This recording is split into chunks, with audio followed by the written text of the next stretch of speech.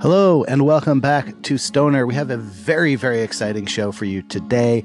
I talked to Charlie Warzel, who is a technology reporter, but he's been at Alex Jones's trial. If you don't know who Alex Jones is, he's probably the most famous conspiracy theorist in America. So I've been following Charlie's tweets, which have been very funny and often tragic, from this custody trial that Alex Jones is enmeshed in. And smack in the middle of the trial, a huge weed bomb drops. Basically, Alex Jones's ex-wife's attorney says, "Here is Alex Jones on Joe Rogan's podcast, smoking weed on air." And Alex Jones says, he smokes weed irregularly, but almost annually, in order to test its strength. He says that that's what law enforcement does. He says he tests it because George Soros has engineered the weed to be too strong in order to control the minds of... And it pretty much continues in that vein. I knew I had to get Charlie on the show to tell us if the weed really is too strong and if George Soros is to blame. So here he is. So you are just back from Austin. Yes. Charlie. Yes. Welcome to the show, Charlie. Thank you. Thank you for having me. Before we get there, there will be a reason why this story is going on a podcast called Stoner. But it's like many things about this story, it's a long and convoluted road there. Yes. So who is Alex Jones? So Alex Jones is sort of fondly known as America's most popular conspiracy theorist. Mm-hmm. He's the best known conspiracy theorist, I would say. And he's born in Dallas, moved to Austin. He's a tried and true Texan who started out on Austin's public access station, just sort of one dude behind a desk in a dark room talking about whatever he wanted to talk about. And that happened to be, the really sort of basic conspiracy theories of government surveillance. And there's this cabal of globalist elites controlling the world. And that morphed into a radio gig, which morphed into him creating his own sort of website very early on, building that out, and now he runs this kind of maverick media empire, and it looks like CNN right now, but for 9/11 truthers. He was part of what was an existing conspiracy establishment, and then he started kind of riffing and going off on his own with it, and he built it into something now that is competitive with the biggest of the conservative radio. Yeah, it's an empire. It's an empire, right? But it's also totally unhinged. It's wildly theatrical in the sense of a wrestling kind of spectacle. Involves shirts getting ripped off. And if you were to describe the platonic ideal of conspiracy radio right now, it's Alex Jones. It absolutely is. And you're right that it's sort of it takes the best of conservative AM talk radio, like venting theater, plus the theater of just he has this huge round expressive face and this gravelly voice, and it's just he's a brilliant broadcaster and entertainer. There's no one like him. So part of the reason why I wanted to talk to you about this on the show is because I think that Alex Jones springs from some of the same source material as psychedelic counterculture. He's a person who was really part of Weird Austin to begin with. Yeah. And that's a public access culture. It's less political than it is fringe in every way. Mm-hmm. And it seems like that his roots are there. And then in the last few years, he's really exploded into the alt-right kind of territory. Yeah. Yeah. I mean, someone I spoke to in Austin from the early days told me that he couldn't have come from anywhere really other than Austin, because you sort of have that proud liberty Texan roots, you can't take my guns, you can't take my land, fused with this total strangeness and Austin was just this home in the 90s to cheap housing and this estuary of creative people. And dating back also to the sort of outlaw country period in Austin. Yeah. Wasn't Alex Jones friends with Willie Nelson at one point? Yes, there are. I mean, he's sort of like anyone in Austin, it's such a small, big town that Yeah. like anyone who's a big personality will inevitably find themselves in a room with that other big personality. So it's hard to know how much, but I think back when he was a little less fringy, Willie Nelson's like, yeah, I really like some of what he's got to yeah, say. some of the liberty stuff, was right up his alley. And because Austin was such a weird place, the public access, it was like the YouTube of its day. It was like totally uniquely strange. Like it was all kind of like you can go into a YouTube K-hole or whatever, and like that's what it was to just like get high or be drunk at 2 a.m. and have these live shows. It was just like they were like religious nuts, and there were like game shows and all these sort of call-in like confessional things. And Alex was sort of just like right in the center of that amazing culture. And I think he was both like half entertainment and half real. Yeah, half real. Which is very much what's at stake in the trial that you were covering. So you went to Austin. Yes. How many days ago did you go down there? I went down there 2 weeks ago, and I just got back this weekend. So it was a 10-day jury trial. So you spent 10 of the last 14 days in Alex Jones's custody trial. Yes, and not just there. Like it was a small room. I got as close as I could every day. I was like 2 feet away from him, like, listening to him sigh, like locking eyes with him all the time. There's this mundane little bit where, they're trying to get their water pitchers filled up in the courtroom, and there's like this long pause and everyone's waiting. And the judge says, "Don't worry, Alex, it's filtered water." And, he sells all these, water filters and believes fluoride in the water kills, children and things.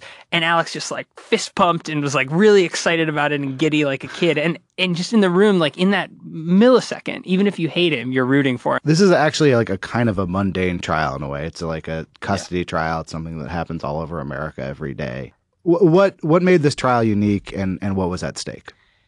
So Alex's defense of the custody of his children, his lawyers put together a defense that initially was predicated on the fact that Alex's most outrageous parts of his professional life are political satire and performance art. What drew journalists like myself and others there was this chance to see, where Alex Jones, the character, stopped and where the person began. And like there was this amazing, like the stakes were, you either admit that you are, a performance artist and you've been sort of selling your audience this false bill of goods for 20 years, or you risk losing your children. And the whole time, you're under oath and there's, the specter of perjury. And so, it became this sort of, weird opportunity that you would never, ever get. Like the whole question for Alex for the last 2 decades is, does he believe everything he says? And this offered like the allure of like,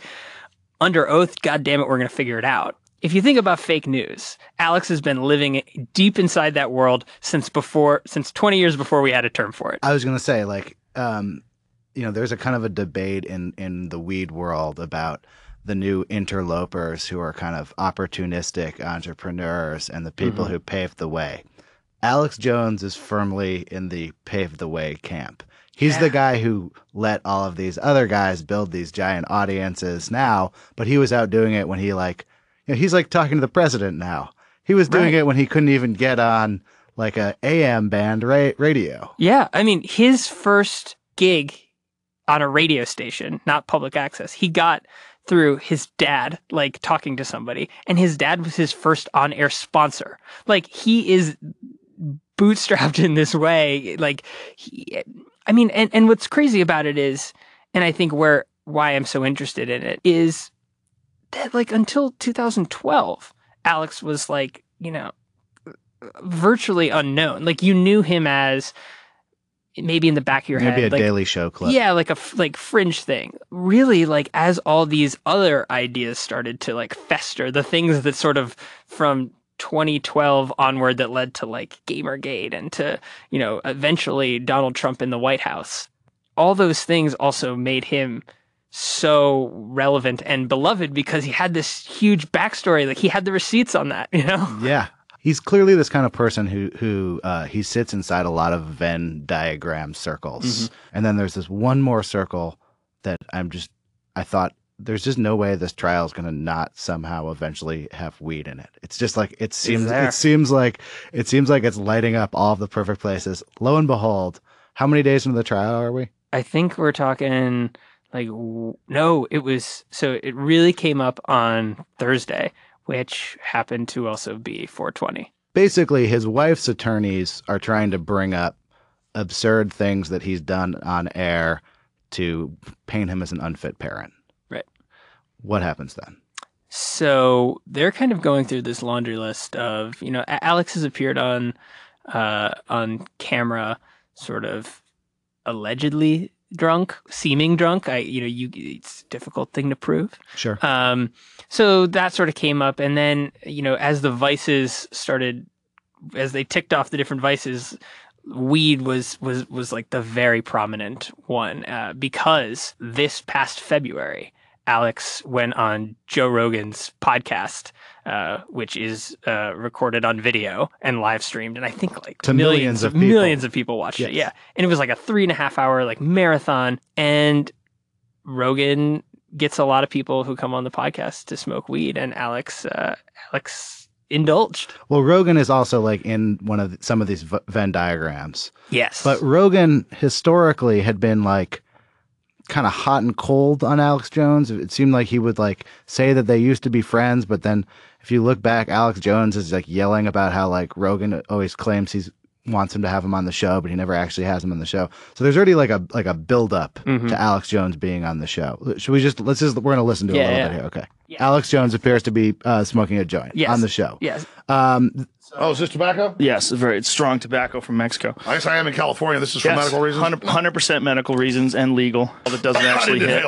What's the reaction in the courtroom when this gets brought up? So it's odd because it's sort of this tiptoey line. Like immediately his lawyers object and say, like in California where this was taped, it is legal. I mean, it's a really funny thing, or not funny, but it's really fascinating to see this brought up in the courtroom in Texas here as like the ultimate indictment of a bad dad. Right. Like it was like, sir, do you smoke marijuana? It really hit me because I consistently in starting the show have to answer the question like, oh, do you think it's going to be like bad for me to have like talked about smoking weed on air? And I'm like, no, it's fine. This won't come back to you in any sort of a negative way. This is one way it could if you're Alex Jones. Yeah. But it seems like the reaction wasn't entirely negative. I mean, he kind of spun it like into something to his advantage. The way that this worked was it was brought up, sort of in an opening argument way, but it really played out on when Alex was on the witness stand. So they bring it up and ask him about it. And his justification for it is that he smokes weed irregularly, but almost annually in order to test its strength. He says that that's what law enforcement does, which again, I don't know enough to knock that down, but I'm pretty much guessing that there's not like all the police don't go out into the back with the evidence and just like get lit every year or like put it on the calendar to like do that. Anyhow, he says he tests it because George Soros, the billionaire political donor and like, perfect example of the globalist, that George Soros has engineered the weed to be too strong in order to control the minds of, all the Hillary voters out in the world. That was his line. And people were sort of, I think ambivalent in the audience about this sort of like, it's like bringing this up. Like, if you smoke weed, are you really a bad dad? Like people kind of felt weird. And then he brings up the Soros thing and then it just becomes ridiculous. The first implication is this is someone who has only been accused of smoking weed once on the air, immediately surrendering that he smokes weed at least once a year. Yes, but he's like on record on his radio show saying he's done this. So I think he was like trying to cover his tracks in case the lawyers threw out like, and on December 15th, 2012, Well, this is also someone who's on for multiple hours a day, multiple days a week for decades. So he probably has said like thousands and things about marijuana. Yeah, he's on 4 hours a day, 5 to 6 days a week for 20 years. So, I mean, that's like just just pause and think about that as a human endeavor, first of all. But then you also imagine trying to remember all of the things you've ever said about weed in 20 years when you're talking like a mile a minute.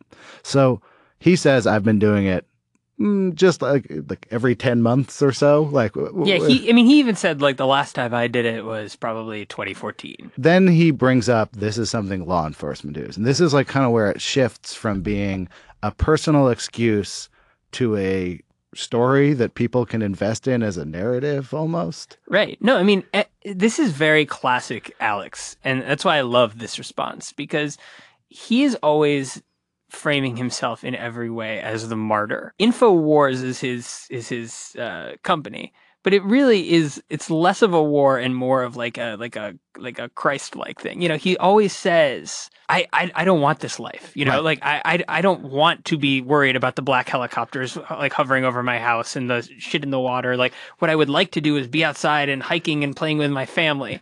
But I'm doing this for you. And that's sort of like, I'm smoking this weed for you. Well, yeah, it plays on this classic trope. I guess it relates to the like when like a father like in the 1970s finds his son smoking a cigarette. He says, "We're going to make you smoke a whole carton of cigarettes so you learn your lesson."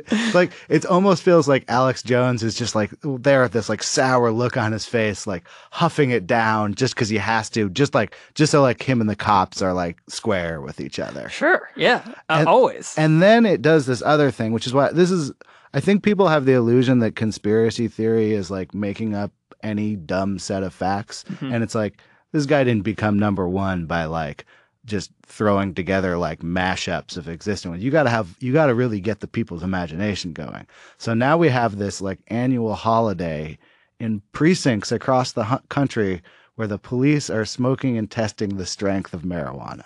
Because they know the truth, which is that there's this billionaire in a shadowy back room, right, who is trying to gain control over the entire American populace. So what's interesting to me about this is it fits a classic conspiracy theory format, which is that it is true. Weed is really strong now. So if you're kind of sitting there in the jury box taking this in for the first time, you go, well, I have heard that weed is really, really strong now. And George Soros is a real person. Yeah, how do you not know that that's the case, right? Okay. So then George Soros comes in, and he's just like he's a classic Bond villain. If there was someone who would have the means to start a global weed conspiracy to dumb down voters, it would be him. Yeah, but that's the thing. You know George Soros by name, and you know one thing about him, right? But you know nothing else. Like he's perfect in that regard, because you can't be like, but George Soros is invested in this. Yes. Like you don't know the particulars. You just know that base narrative. So yeah, he's a perfect cipher for that. With this particular conspiracy, which is the George Soros Superbud conspiracy. Yeah. Where does this, like, has he ever referenced this before? Is he actually freestyling these conspiracies on the spot? I believe that this is somewhat like everything.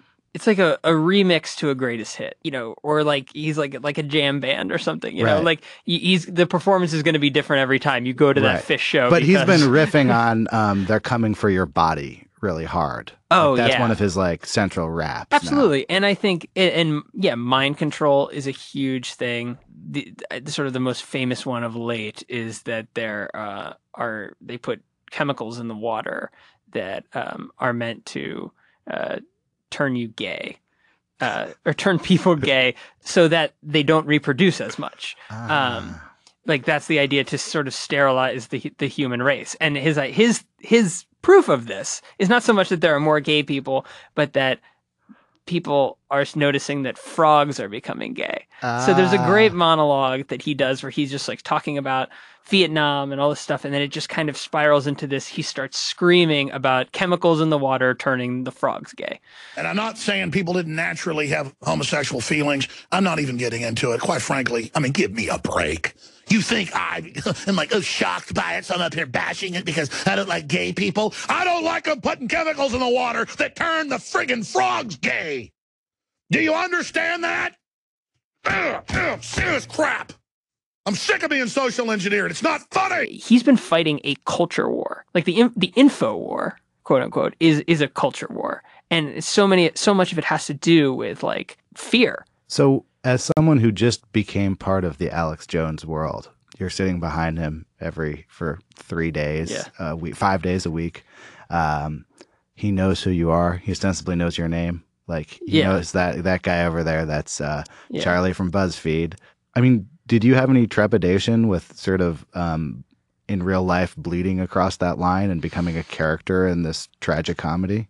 There was trepidation a little bit with how to properly report on and intervene in something as personal as like a family custody trial. You know, you have 3 kids all under the age of 15 involved in this, and there's that tragic element. So I think like I was very careful to report on the things that I thought were relevant to the sort of the greater narrative of who this man is, and a little less about just like, you know, digging up every kind of reckless piece of dirt. Well, the marijuana comment really is like I think the reason why it like was sort of the breakout viral hit of this trial was like it kind of speaks to a lot of that stuff where, you know, I do have a problem with Alex Jones, but do I also have the feeling that like someone who smoked marijuana, particularly in a state where it's legal, that should be like reflect on their character in a custody dispute? I'm not sure how I totally believe that. It's so funny because the judge did not want to make this trial about InfoWars and said at the very sort of outset,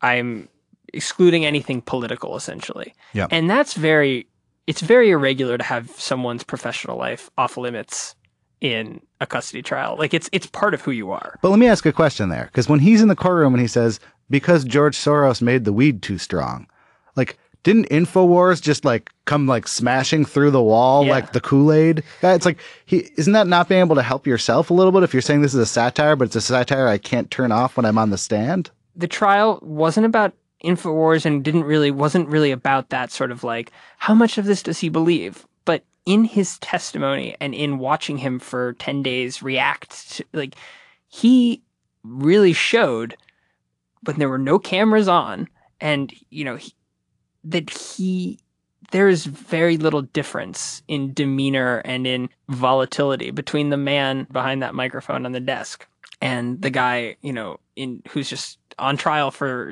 you know, his kids. Shortly after the weed thing, there was a very sort of brutal line of questioning about his sex life, and it kind of set him off. And he, with all that was at stake, you know, his children at risk, he just like lashed out and basically went into like a booming monologue about like he said, like, how dare you? I've never seen anything like this. Like, have you no decency? And he, you know, like choked back tears. It was wild. And like people I talked to after were like, been in courtrooms for 20 years, never seen anything like it, you know? Up on that witness stand, like it's a little elevated. It is kind of a stage. There's a microphone. It's familiar territory for him. And yet he has to, you know, I'd never seen it before, but, you know, someone on a witness stand, you can't just speak your mind when you're asked a question. You have to, you know, if it's a yes or no, you have to do that or they'll object to it. And normally in the real world, you'd be able to say like, well, actually, I see where you're going, but actually this happened. Yep. If you do that, you're a non-responsive witness. You will, you know, you're objected to, the judge will admonish you. So he was just stuck in this position of like, he had everything to say and was legally bound from saying it.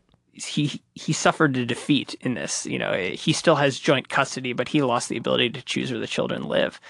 I think that moment was just like, was crucial because here are all these people who are basically unable to see the volatile InfoWars character, sort of know in the back of their minds, potentially, you know, that this guy is, you know, famous for this stuff and he's controversial. And then you see that and it's sort of like, oh, huh. I have a few more questions for you. I haven't asked you whether, if you're uncomfortable with them in any way, feel free to just pass on them. Sure. Do you smoke weed yourself? Not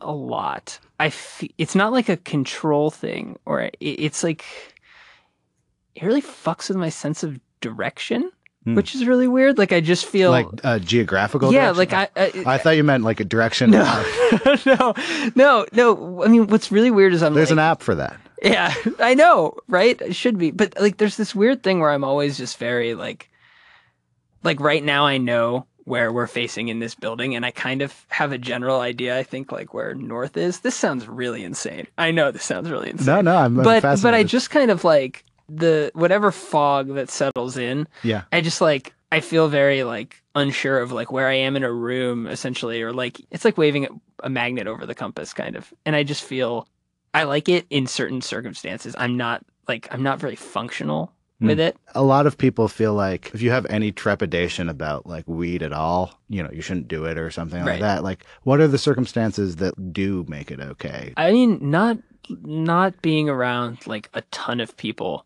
I smoked with my old roommate a couple of years ago, and we watched MLB TV's like looping highlights, baseball highlights for like 3 hours. And there's just something about like the way that my mind is wired for baseball and the way that my mind feels when stoned that like works so well. It explains in some way that I can't quite express like why it's hard for me. Like the world is, we don't live in a baseball world. You can't loop the world. Yeah. And also just like baseball is just like, it's kind of the speed with which I I'm ready for the world. You're living in like the last 2 minutes of an NBA game, and like you're looking for like kind of like a like summer double header that has like a short rain delay in the middle of it. Yeah, I can feel that. I can definitely feel that. That's kind of where I'm at with it.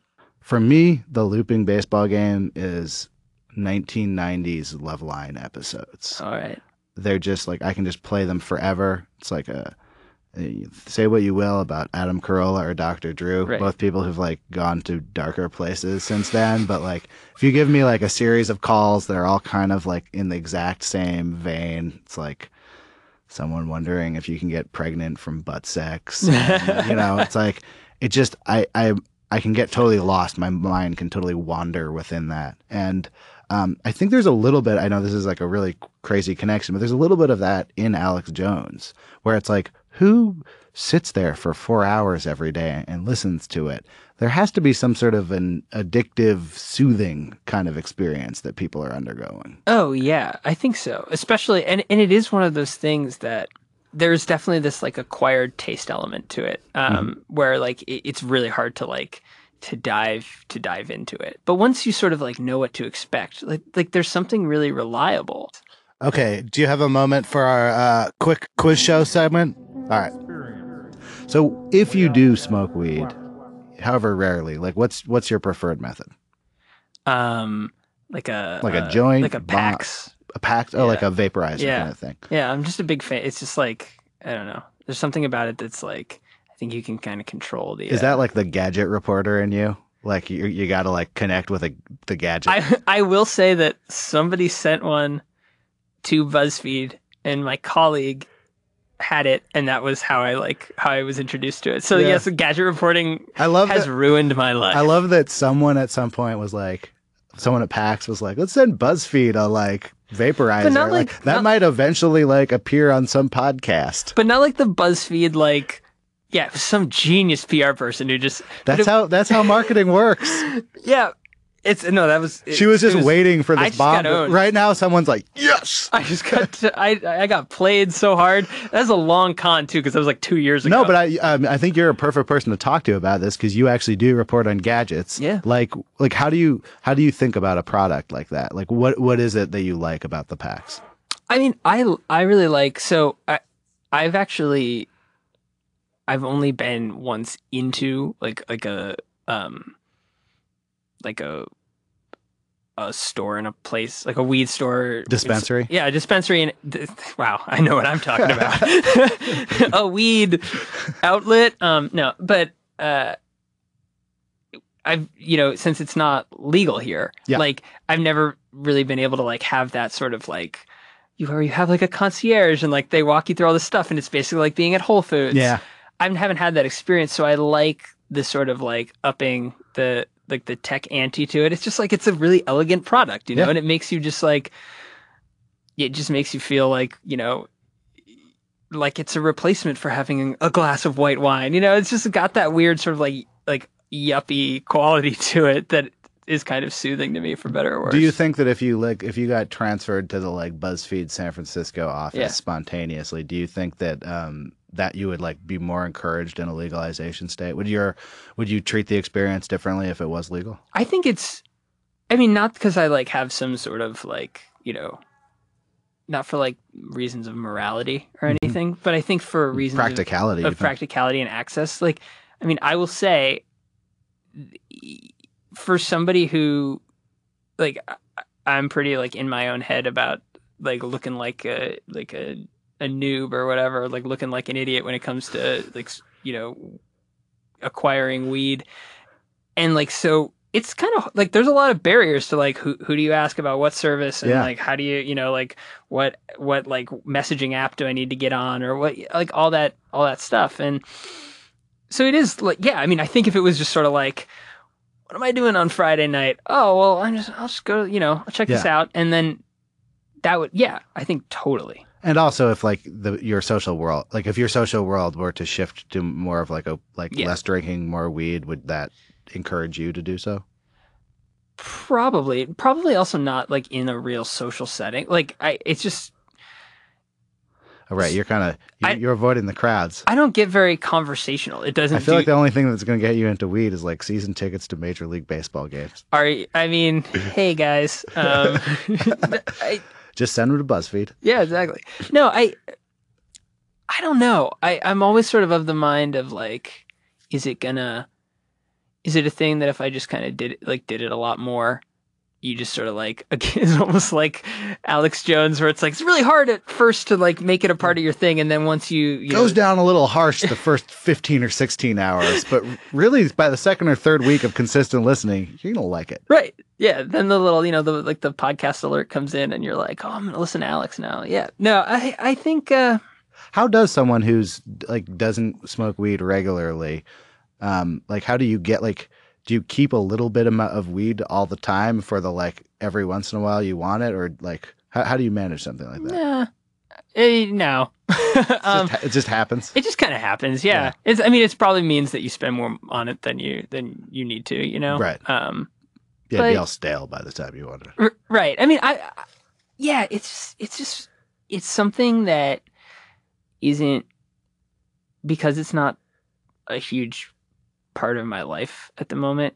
It's really like I get to kind of set the conditions for it, and then it's really enjoyable in that regard. And I kind of like that, because like I think, I don't know, living in New York City as a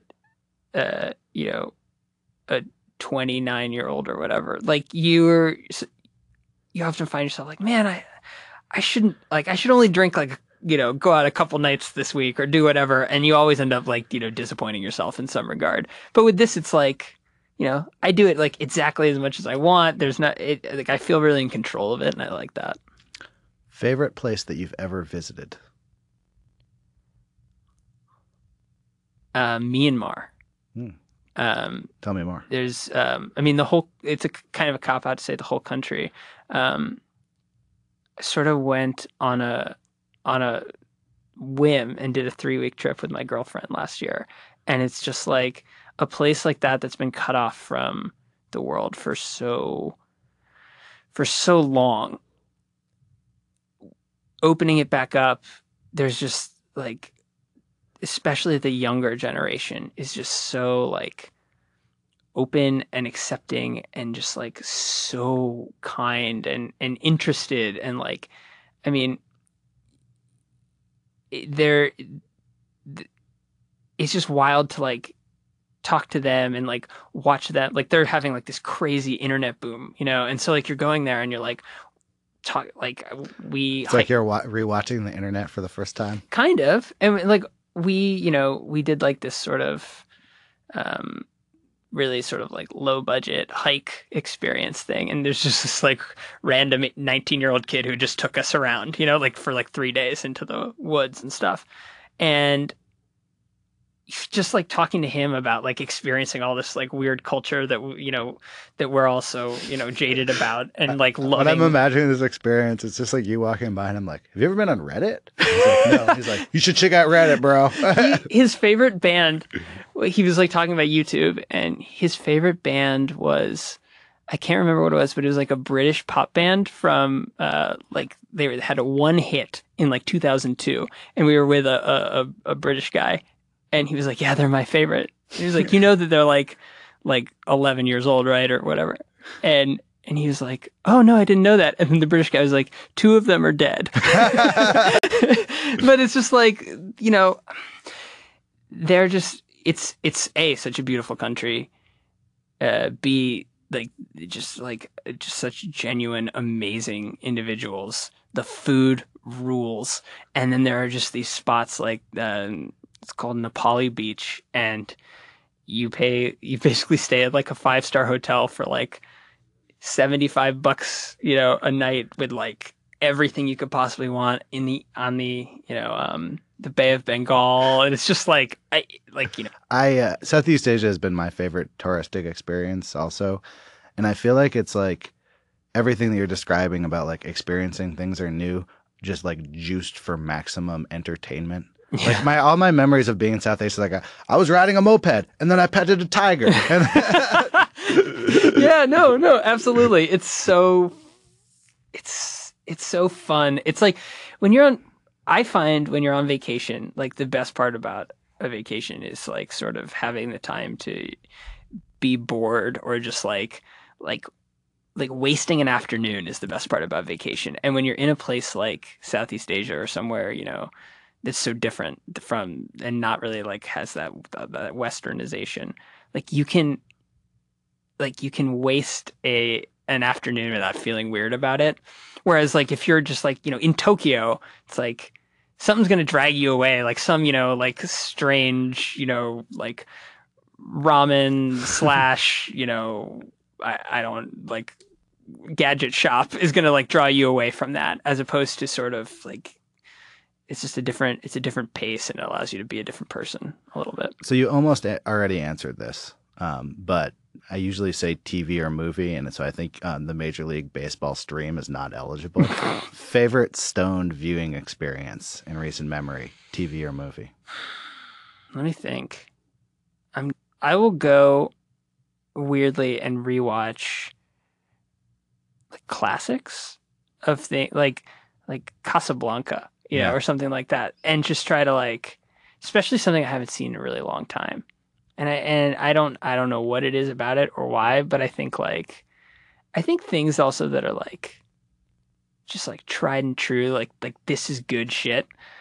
I think I want to like, see that in a different like state of mind. On a similar note, tried and true, you're gonna be stuck on a desert island for the rest of your life, possibly weed growing on this desert island. You're allowed to bring one CD. Yes, the format of this quiz is CD. CD. I respect that. I like that. There's no streaming on this island. Yeah. No, that's good. It's not necessarily asking you what's your favorite album ever. No. It's the truth soothing. You could bring a CD that's just Major League Baseball games that you could play. Although that just immediately made like jock jams and jock rock pop into my head, and I imagine I'd be dead in like 2 weeks, just drowning myself. You brought a Chumbawamba CD with you. I'm really embarrassed to say it because this is a show about weed, but like, so I went through like a big fish phase in high school, and there's a couple you could grab them at random, but I like bought into like buying like when they did the live CD sets. You things. Literally have this on CD. Yeah, I literally have it on CD, and I mean, I guess it's maybe a cop out because it's like a 4-disc. So what fish show are we talking about here? So people, I forget what year because it's been a long time, but there's a Halloween show where they cover, they always cover an album, and they covered the Talking Heads. I've tried to explain to lots of people who hate Fish, like, why I like it. And like my thing is just that, like, it's like 20 different genres of music, in one like live show, like, weird, like reggae influences, salsa influences, whatever, just straight up, like, guitar rock. And that's why I would bring it to a desert island. Like, it's not my favorite CD necessarily, but I feel like, like I could just wind out one of their jazzy sort of like standards and then just kind of like, like rock out to Tweezer or something like that. And again, I kind of like, I tell people I like escaped at the right time because like right as I really liked them, like when I really got into it, it was like right before they broke up, like that first time or whatever. And like the quality of the music was getting really bad live. So I think it just sort of like, I got out at the right time where I still have maintained, like, I still like to like listen to it, but I don't really go to shows and like, I don't really talk about it with people that often, except of course on podcasts, apparently. Final question. Yeah. One thing that you're looking forward to doing, one place that you're looking forward to visiting, experience you're looking forward to having, like what's something you got to do before you die that you still got out in front of you? Travel being the normal answer, but I'm broadening it in this context. Yeah. Each one of these questions slightly different each time I ask it due to not reading it off a piece of paper. That's okay. I thought you were going to say like in the near future that's happening, but now that you've broadened it to my entire life. No, we're talking like space camp kind of stuff. Yeah. You're like, I'm looking forward to the 3rd episode of Silicon Valley on HBO coming out. You Dinner. got me. You got me. I'm when I think about like I just want to have had like a really crazy career of reporting and doing things similar to this Alex Jones thing, like this trial. Yeah. Like I think the reason why sort of like I end up following a lot of like someone described my beat as like following the pain or like the things that are like miserable and awful. But I think a little bit of that is like I like having kind of collecting outrageous experience. And like so the experience that I'm like most looking forward to is like being old and like having just like a big old room full of like books and like shit that I've collected from all of this and like, and being able, like, I just want to be like the person who can tell really interesting stories at a party. Thank you very much, Charlie. Thank you for having me. And that was Stoner. Thank you very much to Charlie for coming in. I'm on the tail end of a 14-day trip at Alex Jones's trial. Thanks to Ann Garrett for editing this episode. Thank you to Mickey Duge, who does all of our visual branding. We're here every Tuesday. If you want to call us and ask a question for our mailbag, you can do so at 347-464-1625. I've been getting some great calls. I really appreciate it when you tell your friends, and also send me an email, hi@stoner.co, hi@stoner.co, if you have any questions or would like to hear someone on the show. I'll be back next week.